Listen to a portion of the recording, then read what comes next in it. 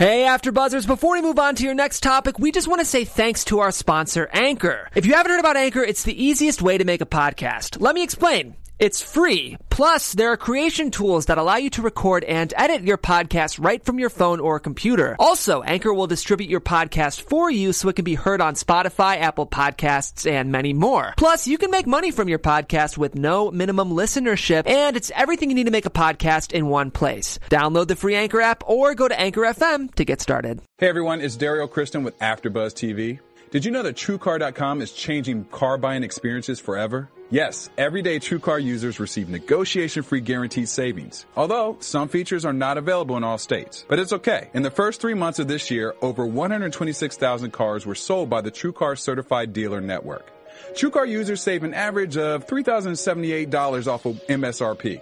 When you're ready to buy a car, just follow these easy steps. It's just 3 of them. First, you go to TrueCar.com and find out what other people pay for the car you're looking for. Then register at TrueCar.com to see upfront pricing information and lock in your savings. The third step is so simple. Just print out your True Savings Certificate and take it to the TrueCar Certified Dealer for a better, hassle-free car buying experience overall. Remember, everyday TrueCar users receive negotiation-free guaranteed savings. Save time, save your money, and never overpay. Visit TrueCar.com today. That's TrueCar.com. You're listening to the AfterBuzz TV Network, now the largest new media platform on the web, and your number one source for after-show entertainment. Very good, Keith Johnson.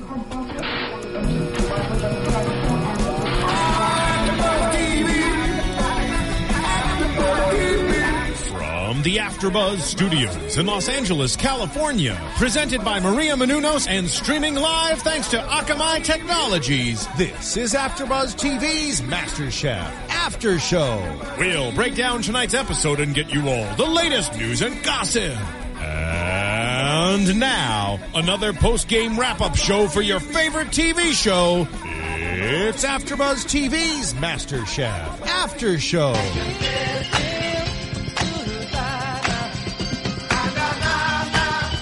Na, na, na. Oh, yeah. Goodbye. Oh, you know, we're sad, but we're also kind of upbeat about it. Because, you know, it's sad to see you go, Francis B., but at the same time, we had such a great episode that we didn't want to start this show with the sad version of the song. We want to start with the elevator music, upbeat version of the song.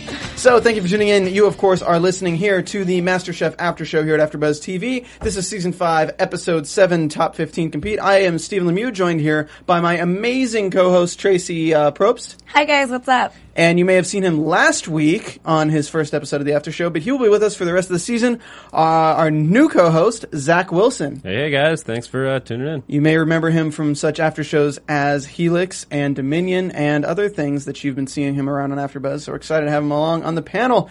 So, before we get into everything, overall thoughts, what do you guys think? I like the episode. It was good. It didn't blow me away. I like the episodes where they get outside the kitchen more. But it was good. I mean, there was we didn't know who was going home. I didn't know at least one person was going home. Yeah, that was making me very upset, actually. I wanted 2 people to go home this episode. On a scale of 1 to 10, was it making you at least a 5 on the annoyed scale? At least a 9. I swear we're going to have we have to say at least for everything on this show. Let's do it, because that's what they did. Made it a point to make it be at least a little bit crispy. Or at the very least, the editors wanted us to know. It's this is going to be our new running joke, as in the Shark Tank After Show has, to be fair. They always say to be fair before everything. This is at least a good episode. All right, so rocking it in, we get a little bit of intros with people, and we get Courtney got her mojo back, but we get a intro to Francis B., which we usually didn't get, and he talks about, I'm a server from Orlando, and as soon as they start to spotlight somebody right at the beginning, that's not a good sign. Right. As soon as you see somebody in the spotlight, it's not a good sign. We get Leslie, that's later. This is the Cooking in Pairs challenge. We don't get a mystery box this week. We get Let's Cook in Pairs. I liked that. It was interesting, and it was good choice for drama for the TV, because you know who hates each other at this point. And since Courtney won last week, she doesn't have to be in the competition, because we all know she would have been paired up with Leslie or something. Right. But here's the twist. She gets to choose who's paired up with who. Right. And they have to pair up to cook something together. Mm-hmm. And the teams are, running through them real quick, Christian and Frances B., Jamie and Elizabeth, Victoria and Christine, Cutter and Dan, Big Willie and Daniel, and Iran and Leslie, as Leslie says it, Frances L. and Elise. So those are the teams. Like, judging from these teams, like, who did you think was going to have the most friction in the kitchen? Well, definitely Iran and Leslie, just because they had said in the very beginning that they definitely didn't want to be paired together. So, when you put something like that out there, of course you're going to get paired together because that's what strategic moves do. So they were paired together, and I thought that they were going to be absolutely the worst, but to our surprise, they actually worked pretty well together. Yeah, I mean, it was the obvious choice for these people are going to be butting heads. I thought Dan and Cutter were going to end up making like a great team when they first got together. I thought those two guys looked like they're both sensible, and they both will go for a similar direction, but I was wrong.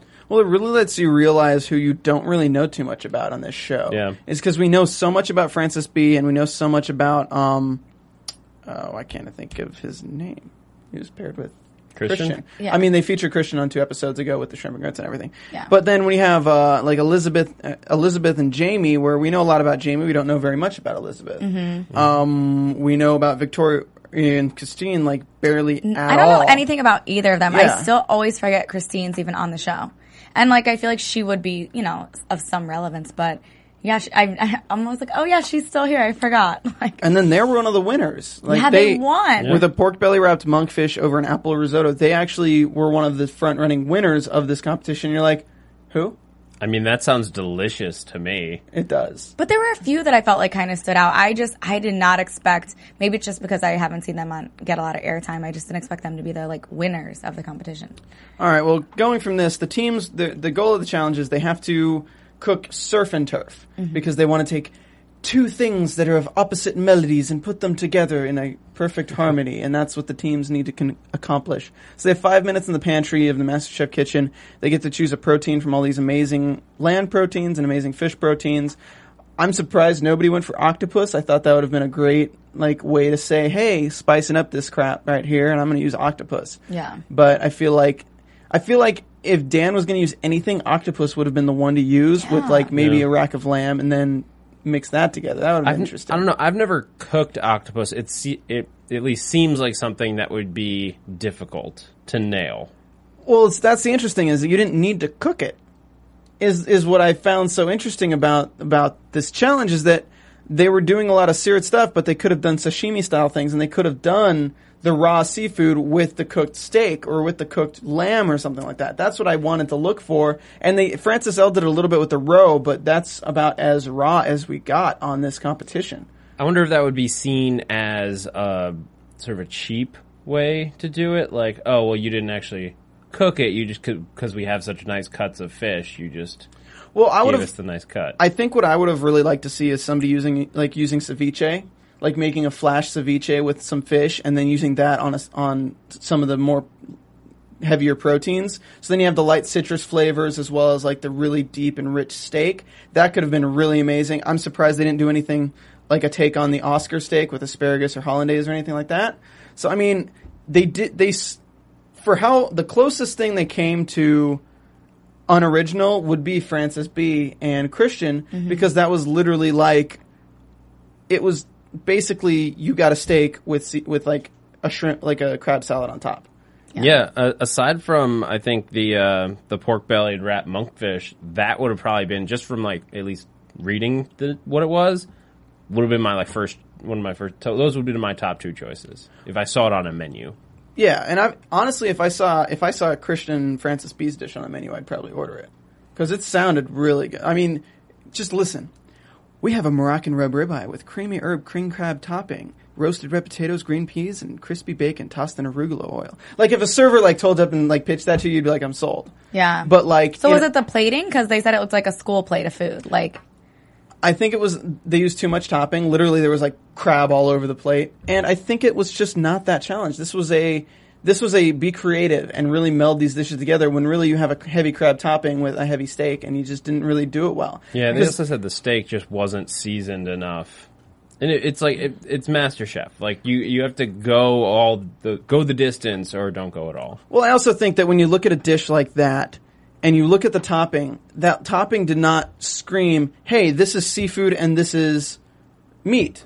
This screamed, "Hey, this is meat with something that could be coleslaw. It could be fake crab meat. It could be something like if they had maybe like steamed it and kept it in the claw, but had it like easy to come out, like peeled away the claw and such, like a more attractive way of saying, hey, this is seafood and meat, but this looked like just a steak with, it could have been a cream cheese topping. It could have been anything. Something that's not, it's a topping as opposed to part of the same dish. Exactly. I thought this was a competition where you really had to be strategic and find that happy medium, because then there was Elise and Francis L. who got a little too creative, and the judges didn't really like it. What did they read off what they made? Elise and Francis L., I don't know. Oh my God, Francis L. was like, I want to make a chessboard with tuna. Yes. I love it. I'm and so Elise's curious. face. No, I don't think so. I'm so curious what that means. Did he want to take like a light piece of tuna, a dark piece of tuna, and just put on like 36 pieces of... Honestly, I don't even know. Like, I feel like if you had done like tuna squares and made a chessboard and then made steak pieces, I don't know. Like, So like if you'd had like a white meat, like a pork, and it's like in between, and then you could have little like asparagus figures that you... Oh my God. You know, that sounds like something amazing that like if you're really going to do it, but do it for like, that sounds like an amazing concept for like hors d'oeuvres. Like you're making a party. Hey guys, it's the chess championships. Right. Let's make seared tuna chessboard, and you can take them off, like each piece at a time and eat them. You have 60 minutes to do this challenge, and it's surf and turf. I didn't think that was going to work, but Elise's face. Yeah, she was, I don't think so. I don't think that's going to work. I mean, there's a show where there was like a few weeks ago, somebody put like the MasterChef logo like on a soup, which I thought was like a cute little addition, and Ramsey just ripped into them. Oh yeah, that was right. That was Cutter who did that. That was Cutter, yeah, I think so. Yeah. Francis L. and Elise end up making a rack of lamb and crab risotto with a blood orange foam and caviar, which is just roe, yeah. And Ramsey was unimpressed. Yeah, he was not. It didn't look... I thought the foam looked kind of weird. I don't know if they all paired well together. I think that was kind of his thing. I think everything maybe individually would have been great, but paired together, maybe not so much. Yeah. It was so creative. It kind of just was you. If you were just eating it like a regular person, you'd be like, I don't know what to do with this. Right. And this is like the third time Francis L's used blood orange in his dish. Yeah. Have you guys noticed that? Yeah. Because like literally, how often have you ever cooked with blood orange? No. No.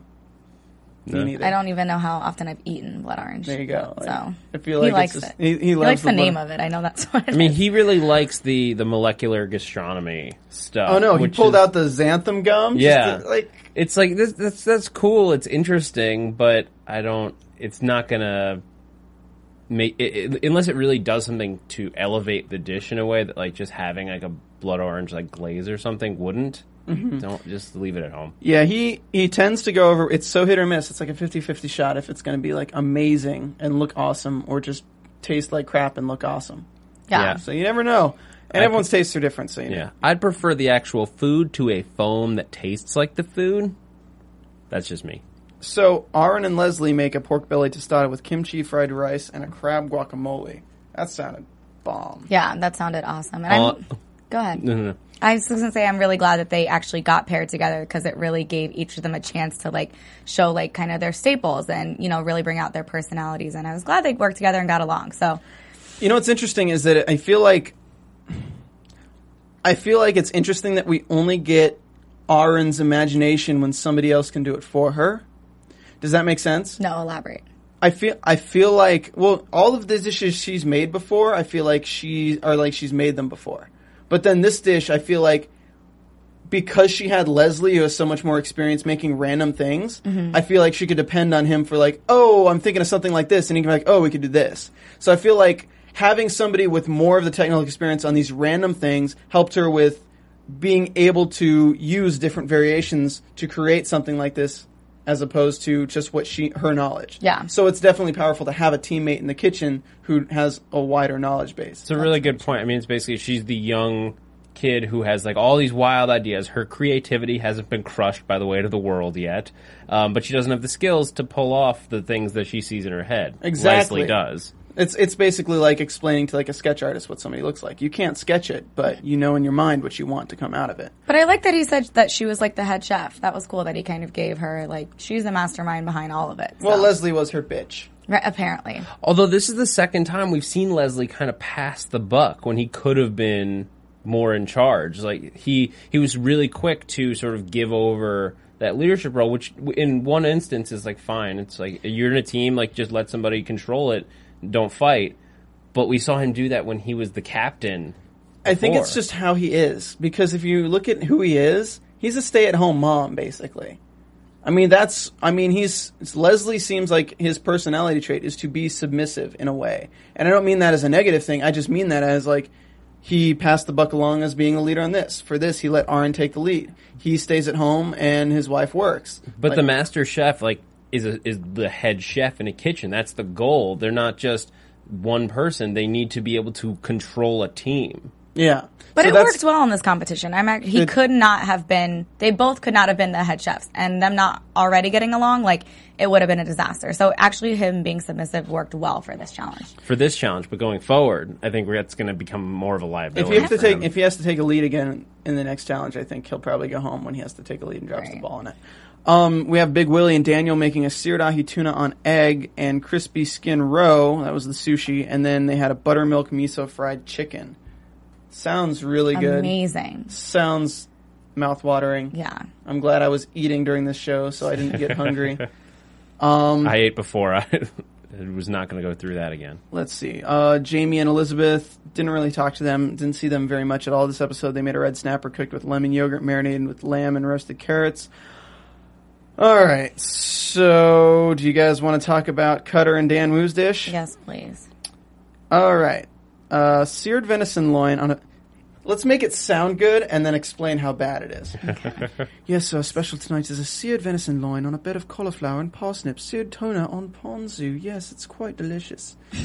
Your plate is going to be pretty empty, though. Pretty empty. I mean, it just sounds like it's just like, and this.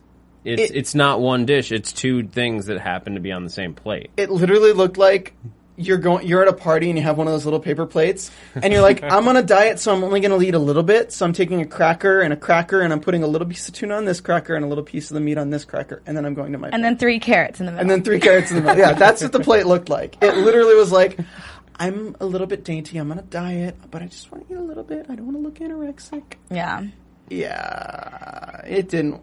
I really think it tastes better than it looks. Yeah, and he said I'll take the credit for how it tastes. And he's like, well, it tastes horrible. Yeah, so it's you bland. can have that. It's empty and ugly and it's bland. I mean, it's just started out bad. Like, whereas like Leslie and Iran were just like, all right, so this is the plan. All right, I'm going to take lead on this and we're going to go and just get it done. These guys were butting heads from minute one. And I think that's the problem when you have, and I think that's what Courtney was going for with Christian and Francis B, was she thought that they would do that and they would crash and burn because they'd be arguing over what it is. And I think Leslie was smart in that he's like, let's just go with what she wants to do for the menu and then we'll cook it, because otherwise we're going to be fighting on things and then we'll never get it done. And these guys just start fighting on things and never get it done. But at the same time, this kind of showed Dan Wu's palate, or lack thereof, in this, in that he doesn't know what meats go good together and he doesn't know what's too heavy. He doesn't know how to do a balanced dish. And I think that might have been the causes for his previous dishes not being as good as they could have been. Mm-hmm. Does that make sense to you? Yeah, I mean, it's interesting because we barely have gotten to know Dan yet. Yeah. And like, he seemed so calm. He's like the Zen master in this episode, except that he's not executing. He was kind of annoying me this episode. Am I the only one who got that? Cutter annoyed me this episode. Honestly, like, the temper tantrums and all of that coming from a military man, like, you're supposed to be like, no man left behind. Instead, all you're doing is throwing your team member under the bus the entire time. Like, I honestly lost a lot of respect for him. Like, own it. Was he in the pantry by himself? Like, Dan was the only one in the pantry? Like, no, you were there too, and you could have grabbed just as many supplies. So don't, like, throw him under the bus like he's the one who ruined everything. And I just lost a lot of respect for him. I thought that was a very immature thing to do. Yeah, but at the same time, I look at that and I'm like, at least Cutter gives a crap. I look at Dan and he's just like, oh, yeah. I just don't think he was going to argue. Like, have you ever been on a school project where one person doesn't doing care? More? No, not even just doing more. Just one person doesn't care and one person cares too much. That's what just happened in this show. That's what happened with Dan and Cutter, because Dan was not showing any passion at all, and Cutter was like, I want to make something good. No, this is what the competition's about. They want us to fuse these two things together. And Dan's like, no, I think you're worrying too much about it. It's like, no, he wants to stay in this competition. Like, he wants to do well, and you just don't really care. Like, you're being too lax. And I feel like Cutter wasn't getting so pissed off at their lack of a menu. I think it's just Dan Wu's lack of giving a damn. Well, I mean, Ramsay straight out came out and was like, okay, you both go in, you grab a bunch of stuff, put it in a basket, and go out and then figure it out. Like, them standing there in the pantry bickering and coming out with 7 pantry items and 2 types of meat. Like, what did you accomplish? Like, okay, if you're going to argue, but at least get something done through it. Like, yeah. I agree. He doesn't care, but care, you know? Yeah, even with those ingredients, I feel like there's more that you could do, like to marry it, to make it one dish, even if they don't technically like fit together on a palate. Like, my first thought was, okay, you get like the ahi tuna, you go with like a sushi, a sashimi type thing, and then maybe they didn't have the right stuff for a sauce, but like you do like a venison teriyaki. That's like a dish I could see working well together. That's a surf and turf, and it's different than what you've seen elsewhere, or from the other contestants. First we see him say, hey, can you make a blackened tuna? And then we see Cutter throwing him under the bus saying, oh, he's not supposed to cook that tuna at all because we're doing a sashimi. That was wrong on Cutter. Mm-hmm. But on Dan, why are you using a torch to blacken tuna? Yeah. That'll be so uneven. Like, unless you have, like, the right... No, that just seemed wrong to me. And I just... The reason I'm kind of throwing Dan under the bus on this one is because I'm very passionate when I get into something. Mm-hmm. And when I'm working with someone who's not passionate at all, I would rather them get the hell out than work with me. I would rather just do it myself because I don't want them to just be like, yeah, we can do it. And then when Dan says, let's not worry about it, let's just put it on a plate. Well, it looks like all you did was just put it on a plate for this competition. So you kind of took your quote literally, and look how well it did for you. But don't you think Dan was a little scared? I mean, Cutter's kind of a big guy, and all he's doing is screaming and yelling. And I'm not trying to get zen, but you can put negative energy into your food. And I think that's exactly what they did. And that's why it came out so horrible, because Cutter was yelling and complaining the entire time. Like, it's hard to sit there and hear someone tell you about yourself for 30 minutes while you're working with them and trying to create a dish. Like, ridiculous. Like, just be quiet, get it done, and then deal with it later, you know? Like, well, we learned who does not make a good team this episode. Absolutely. So the winners were Victoria and Christine, as well as, who's the other winner? We got Jamie and Elizabeth. And Victoria, Christine win, and then won the whole thing, ones that are safe are Jamie and Elizabeth, Leslie and Aaron, Daniel and Willie, and between the 3, Christian Francis B, Cutter Dan Wu, and Elise and Francis L. Who is safe? Commercial break. Elise and Francis L. Because they were at least creative. Yeah, I mean, we were discussing there was some like between Christian and Francis B, because their dish wasn't great, and Elise and Francis L. I'm trying to keep my Francises straight. Which one of them deserves to go up? Like, it seems like Christian and Francis B was a little bit better, maybe tasting, but it didn't go the distance. I mean, obviously Cutter and Dan are in the bottom. That was obvious. Yeah. Well, I don't know. You'd have to taste the dishes to really know. Yeah, I mean, yeah. I guess just from a watching it standpoint, like, at least Elise and Francis L. tried something. They went out on a limb with that. And it looked like they worked well enough together. Yeah. And that was the point of the kind of the partnership thing, was they worked together. Joe did kind of give a dig to Elise. It's like, oh, are you doing the onions? Is that why you're making them 10 times bigger than they need to be? Right. Got it. Good. Yeah, but at least, and there was like some finesse in there. Like, you saw skills, even if it wasn't perfect. Yeah. So I'll give them to that. So the pressure test is not a team challenge. The two teams have to split up and become 4 people of their own volition to create. And I loved Ramsey's speech. This is America. So we're going to make spring rolls. What? Yes, perfect sense. A British man saying this is America about a Chinese food. Happy 4th of July. This is America. Make spring rolls. So they give him flour, eggs, vegetables, hoisin sauce, soy sauce, togarashi, and mirin and plum sauce. And they have to make spring rolls. So it's Christian, Francis B., Cutter, and Dan Wu. Coming out of this, you really think Dan Wu is going to knock it out of the park. Because he's Chinese. He lived in China. Spring rolls are technically Thai, but still, I mean, you'd think he'd know something similar. And it's something, like, of all of them, he's the only one that was like, oh yeah, I've made this before a bunch of times. And he used the pasta roller, which I thought was a good technique to try to thin out the dough, and everyone was like, oh, I didn't even think of that. So I was like, he has this, like, moves. So. Yeah, and like I thought he'd do super well. And it looked like his sauce did look really good. So the sauce actually did come out really well.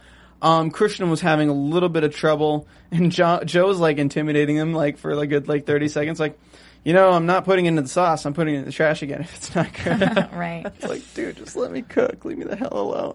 But they said he was the most confident, though. I like that. They're like, Christian's the only one who actually looks like he knows what he's doing. Like, I was like, that's awesome. Shows his confidence. I think Francis B. was the best setup for success in watching him cook. Because, honestly, him using the glass noodles, and you saw how he used the bean sprouts and he, like, put the thing together, I thought his were going to be the best until he just didn't leave them in the fryer long enough. And then he decided to try to crisp them in a pan with oil. It looked like he just didn't turn on his fryer early enough. I think that might have been it. The oil might not have been hot enough. But the pan thing, the reason you don't cook it a second time is because when you're frying something like that in a fryer, it's free floating. And it has a chance for all the aeration in the dough to pop and, like, blow the dough out and create that crispiness, create that fluffiness. But then when you take it out of that, it wants to settle and harden in that crispiness. But then if you're going to completely saturate it again, not floating in pressure this time on a pan with cold, it's just going to absorb everything as opposed to become light and airy in the dough. Yeah, I think the pan was basically his, like, oh no, it's not going to cook in time. I'm going to either serve them something that's not cooked or serve them something that's cooked wrong. Yeah. And I think that's inevitably, that's what ended up setting him home. The only way he could have saved himself was to put him back on the fryer and just cook him in the fryer, like, for as long as possible and take them out right at the end and, like, try to get as much grease off them as he could. The pan killed him, though. But other than that, they looked really good. His sauce was goopy. He didn't do very well. Let's see.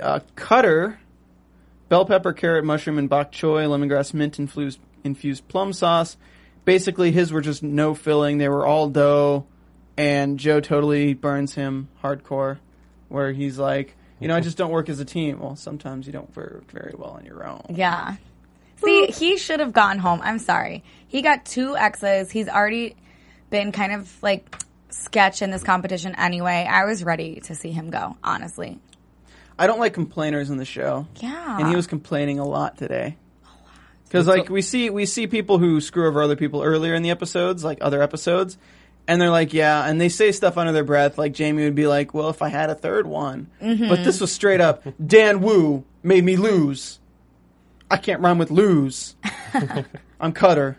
Yeah. There. He's going to go home and drink some booze until he feels better. Because he's Cutter. Yeah. There you go. Yeah, high five All on right, that. there we go. Yeah.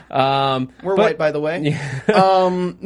But it just, I guess, what it was, it's like Cutter. We boil it down to the competition to, like, he was complaining a lot, like he's being kind of a dick. It has to come down to the food, and it's like the food and the technique, like the cooking skills that went into it. And I think that's really Cutter, like, didn't do great, but did he show less professionalism? I don't know. I think he did a little bit, and I think that he made one of the biggest mistakes you can make when you're making anything that you fry that contains things on the inside, is you didn't seal it. Yeah. So when it opens in the fryer, that's not because, oh my God, the fryer made it open in the fryer. That's because you prepped it wrong. Right. You should realize you're literally putting a food bag, you're putting food in a edible bag and sealing it to fry it. That is basically what an egg roll is, or any dumpling for that matter. You're putting food in something edible and frying that together so it becomes a layered edible deliciousness. Have you guys ever had like, what is that called? I'll think of it later. It's where you go and you have like shumai and you have all the dumplings and things like that. Dim sum. Oh, yeah. Dim sum. Love dim sum. All of that food is like usually the same thing. They cook it inside other things, so it's got to be sealed. Sorry, total tangent. Yeah. But that one that opened up, he didn't serve. He had enough time to redo it and get another set out in time. So, like, I guess in terms of the competition, that one doesn't count against him. It does, though. He had nothing inside the other ones. It was like nothing. Even then, it didn't look like they were crispy. Yeah, they were doughy. So instead of focusing on cooking those other ones as long as they need to be, he was freaking out about that one and not paying as much attention to making them golden brown and crispy. And I think if he had made a solid egg roll, like a really good one, like 5 really good egg rolls with a good sauce, that would have been better than freaking out about the one he was missing. Yeah. Well, would it? If he didn't deliver, like, if you're, I guess this is the question, like at a restaurant, if you're out at a restaurant and you order 6 egg rolls. That's true. They might have just thrown it out for that, or 6 spring rolls. He only delivers 5. I feel like that's enough that he's just disqualified. Because the rules. The challenge was 6 spring rolls in 60 minutes. True. I don't know, though.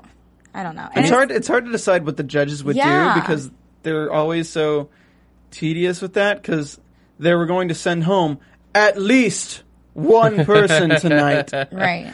But even with the donut challenge, somebody had 16 in a box of dozen and they weren't like, we asked for a dozen.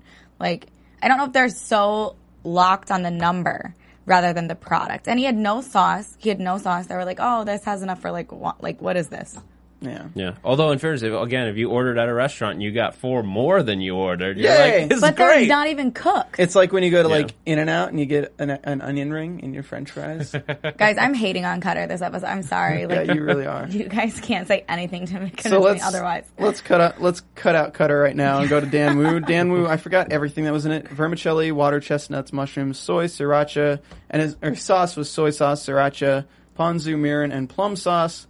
Of course, because he knows all these Asian flavors go well together. Hoisin sauce is he's basically making his own hoisin sauce and a spicy one with the ponzu. Because ponzu is very tangy. It's got that like bite to it.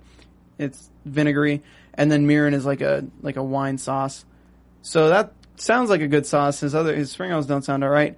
And it was just too much casing. Literally, he didn't have any filling in them. And they looked good. Mm-hmm. They looked amazing. Yeah, they did look good. But there was nothing to them. Like if I got spring rolls and it was like nothing but dough, I'd be pissed. Yeah, the sauce was good.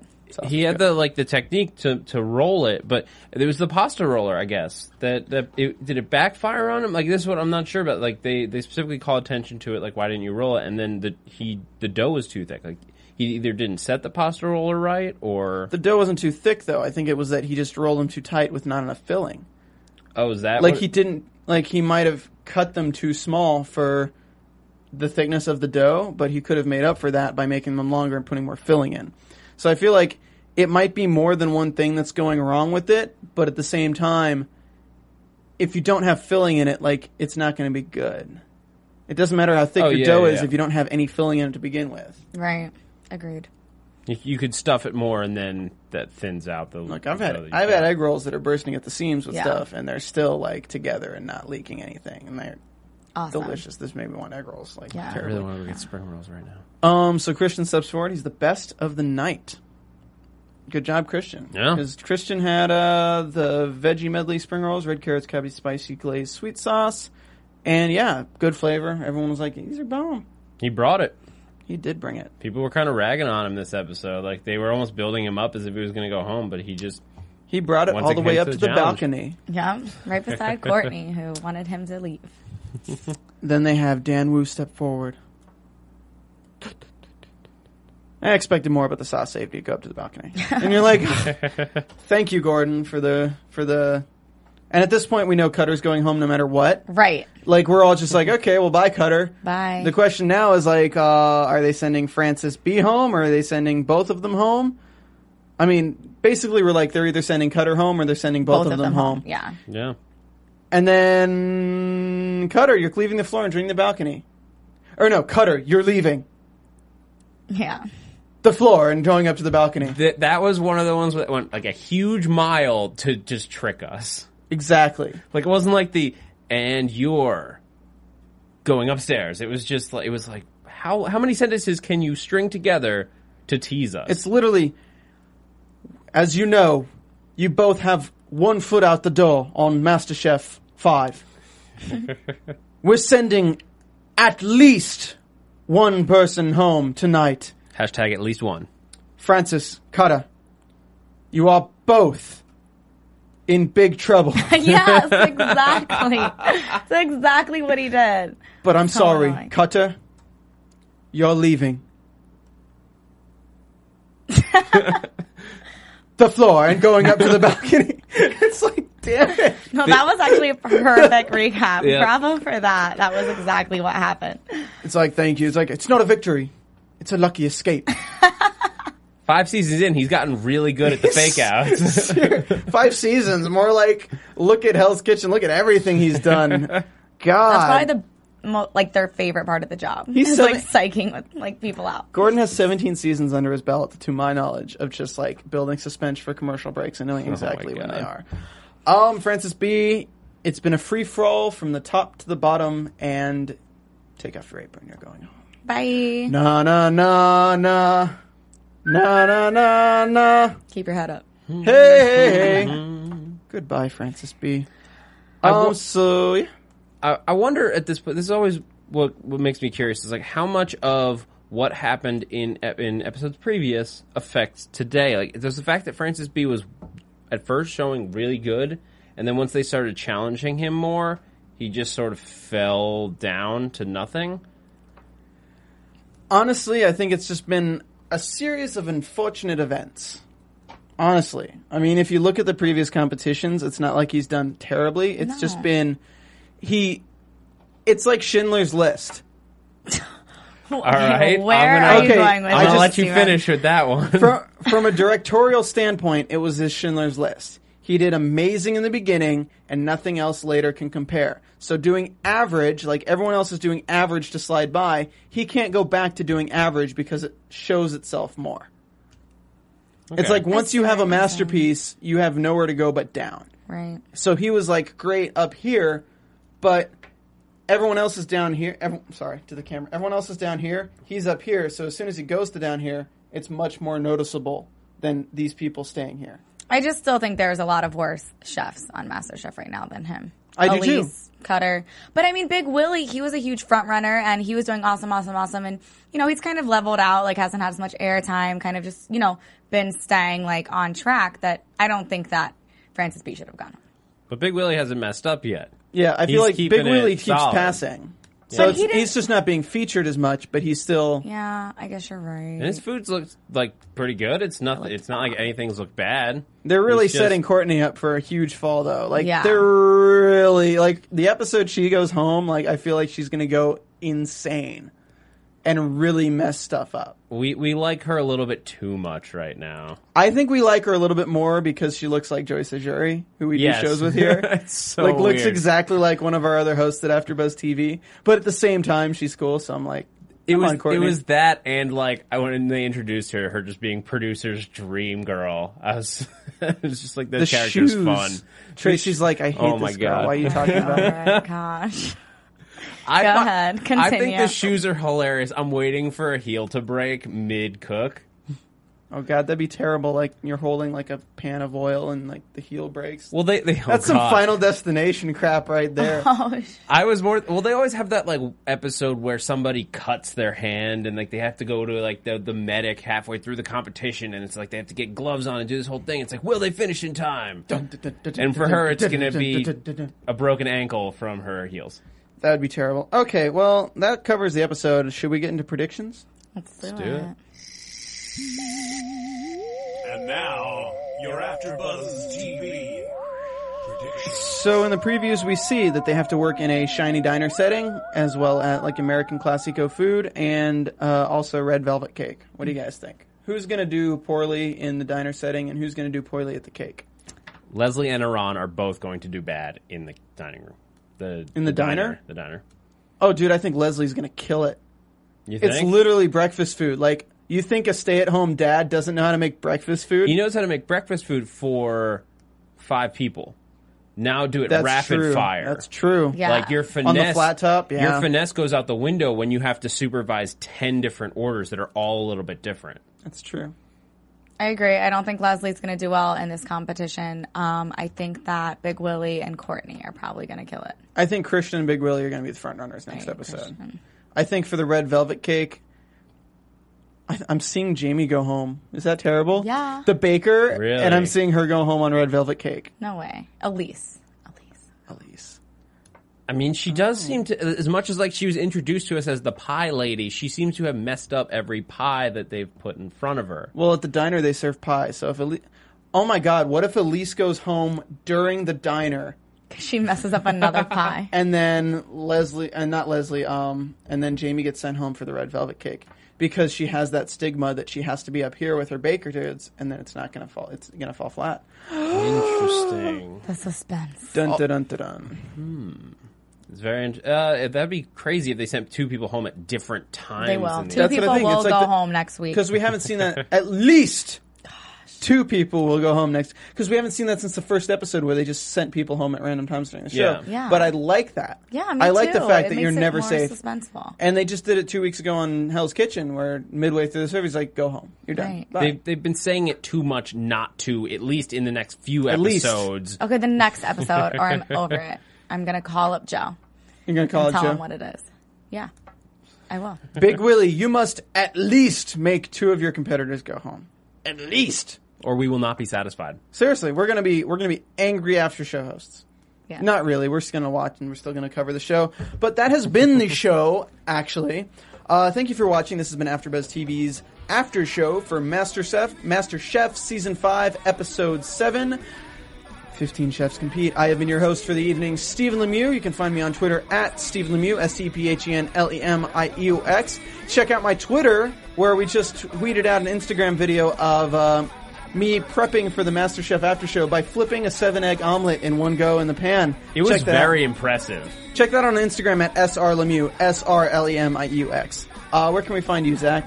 You guys can find me on Twitter at @ZachWilson, ThatZachWilson. And also here at AfterBuzz, I'm doing the Dominion show right now, Leftovers, and starting up The Strain in a few weeks. And Tracy? You guys can find me on Twitter at TRACIABTV or on Instagram at TRACIPRO. All right, thanks so much for joining us again for this week's MasterChef After Show. We will be back next Monday at 9 p.m. Pacific Time. If you want to watch live at AfterBuzzTV.com. See you then. From executive producers Maria Menounos, Kevin Undergaro, Phil Svitek, and the entire AfterBuzz TV staff, we would like to thank you for listening to the AfterBuzz TV network. To watch or listen to other after shows and post comments or questions, be sure to visit AfterBuzzTV.com. I'm Sir Richard Wentworth, and this has been a presentation of AfterBuzz TV. Buzz you later. The views expressed herein are those of the hosts only and do not necessarily reflect the views of AfterBuzz TV or its owners or principals.